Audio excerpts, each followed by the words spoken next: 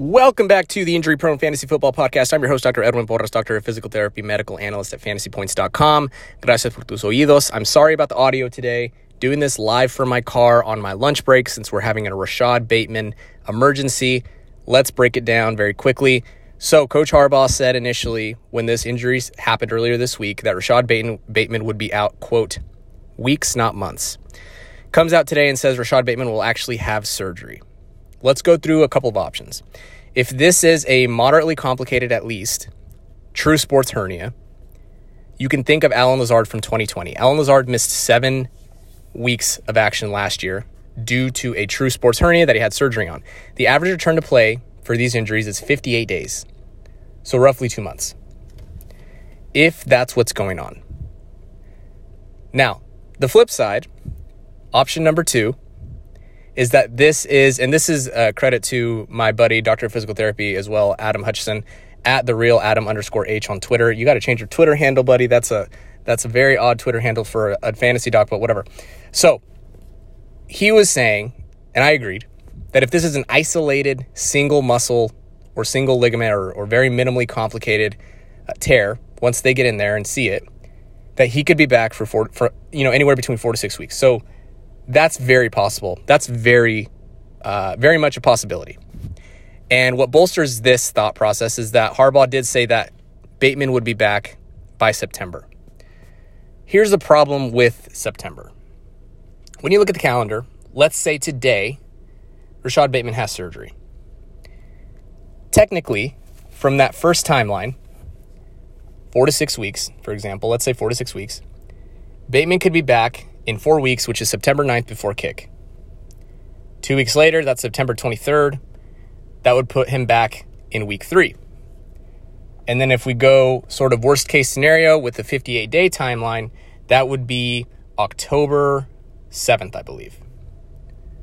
So we're sort of all over the map with these injuries. And the problem is we really truly don't know the severity of it.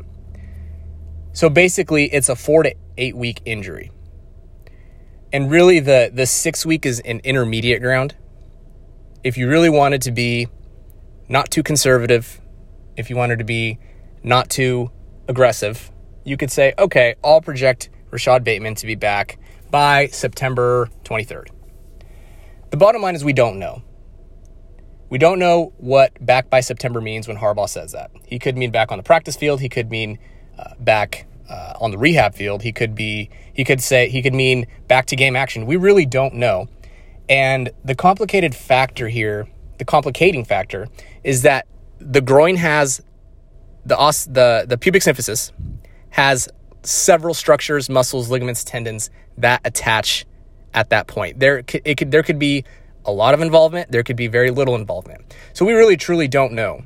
And I think information from Harbaugh shouldn't really be trusted per se. If I'm conservative, I'm probably planning on an October return for Bateman, but I don't have a crystal ball. I don't know the severity, the complications. They could go in today and think to themselves, and the surgeon could say, oh, this isn't as bad as we thought. They can get in there and say, oh, wow, this is worse than we thought. We just don't know. So if you have a lot of money in on Bateman, I'd be careful.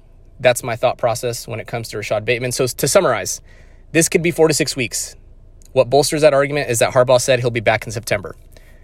The factors against that argument, the 4 to 6 weeks, is that we don't know if September means practice field, rehab field, or game action. If this is a moderately complicated true sports hernia that needs a good cleanup, it's going to be at least 58 days, which would put him roughly at October 7th. Sorry. Basically 8 weeks from today. Yeah, October 7th. So that's that on Rashad Bateman. We don't know, essentially, is what I'm saying. So I basically got on here in my car at my lunch to tell you that we don't know. We will probably know more in a handful of weeks, whether he is back on the practice field, whether he's still on the rehab field. But I just wouldn't bet on him being ready for week 1. You can, and there is some credence to that argument that he could be back by week 1. But I don't know why they would rush a rookie back when this is really a long-term investment. And as Sarah Ellison said on Twitter, they do need him for the playoffs, so I don't know why they would risk him coming back any sooner. That's my opinion. A little bit of cleanup on Elijah Moore. We do know that he came down hard, is the report at practice. He's getting an MRI on the quad. If this is more of like a contusion, maybe intra-articular sort of hip issue, which sounds like it might be if he landed hard and jarred his hip into the ground, you're thinking this could be just a several week thing, not too serious. A lot of times MRIs are overused in the NFL. They use them way too often, and everybody gets an MRI, everybody and their dog. So I wouldn't worry too much on Elijah Moore yet. Consider him day to day. We'll definitely have more information later. The last thing about Dak Prescott, I'm not entirely sure why the Dallas Cowboys media people would say this is, quote, not a setback. I would assume this MRI was scheduled, but I could be wrong.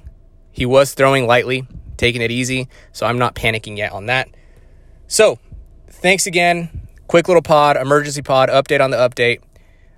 If you have any questions, hit me up on Twitter at FBInjuryDoc. Doing our best to keep up with the injury times. Gracias por tus oídos. Make sure to rate, review, subscribe. Just do one of those things, not all of them. Thanks.